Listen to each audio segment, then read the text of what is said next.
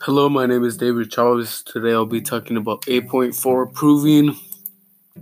proving triangle similarities by AA.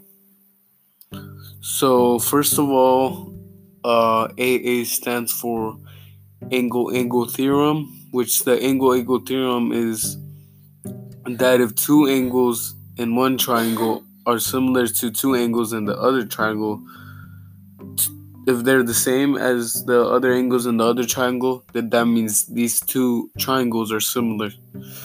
So another way you could find the angles are similar is by using a method such as vertical angles, which is seeing that the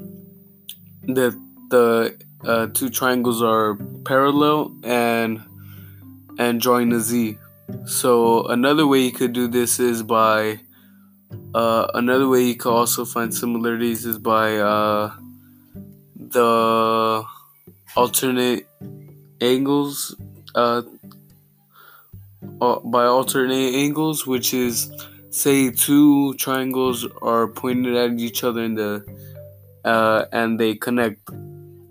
So pretty much they're reflecting across each other. And another way you could do it is by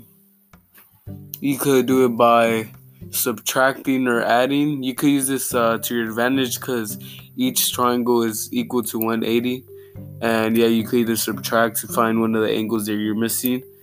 And yeah, that's pretty much all you need to know is that, like, you need to know that all you need is two angles to find similarities. You also need to, pretty much need to give evidence and show which method you're using. And yeah, that's it. Thank you. Hopefully this podcast works because the last one didn't work. Got me really mad. Yeah, thank you.